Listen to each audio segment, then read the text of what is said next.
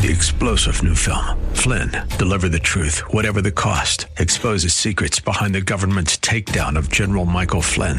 Flynn knew what the intel world had been up to. He ordered the first audit of the use of contractors. This set off alarm bells. He told the truth. He was the most dangerous person for Donald Trump to hire. They had to get rid of Flynn.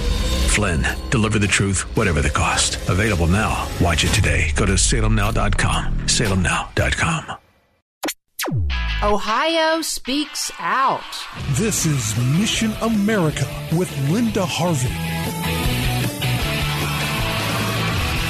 There's a new poll that's just come out commissioned by Citizens for Community Values, CCV, and I am so glad we have the information it provides. You know that legislation at the State House introduced last year to make homosexuality and gender confusion become civil rights in Ohio, the so-called Fairness Act? Well, this poll shows that a majority of Ohioans do not support bills like Senate Bill 11 and its companion in the House, House Bill 369. Here are the findings from this poll, which included Republicans, Democrats, Independents, and slightly more 18 to 34-year-olds than other age groups. One question asked this: would you support or oppose a law that undermines religious freedom defined as one's ability to peacefully live and work according to one's deeply held beliefs? Those who would oppose undermining religious freedom were 62.7%, with 26.3% supporting, and negligible numbers who were undecided or neutral. Another question asked people if they support allowing puberty blockers and cross-sex hormones to be given to children under 18, if the purpose is changing their gender. Those who were in support were 13.6%, with 73.3% opposing this practice.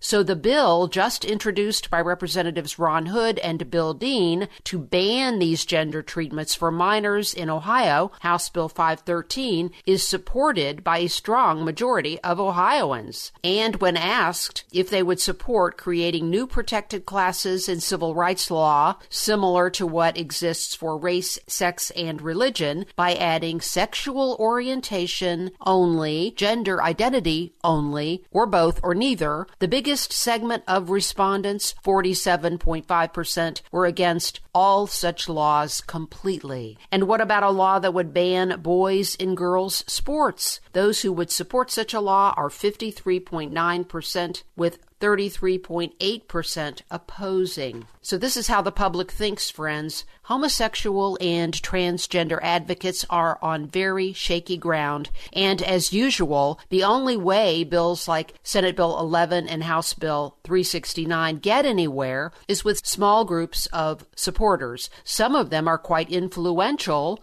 like the Ohio Chamber of Commerce, strangely, and of course groups like Planned Parenthood. But if you have problems with calling homosexuality or gender rebellion civil rights, or if you are heartbroken over the rush to medically mutilate children's bodies over gender, you are not alone. Most of Ohio agrees with you. History is on our side, friends, and so is the Lord. We need to keep remembering that all the time. Let's tell CCV how grateful we are for this valuable information, and make sure you tell your representatives at the State House. I'm Linda Harvey. Thanks for listening.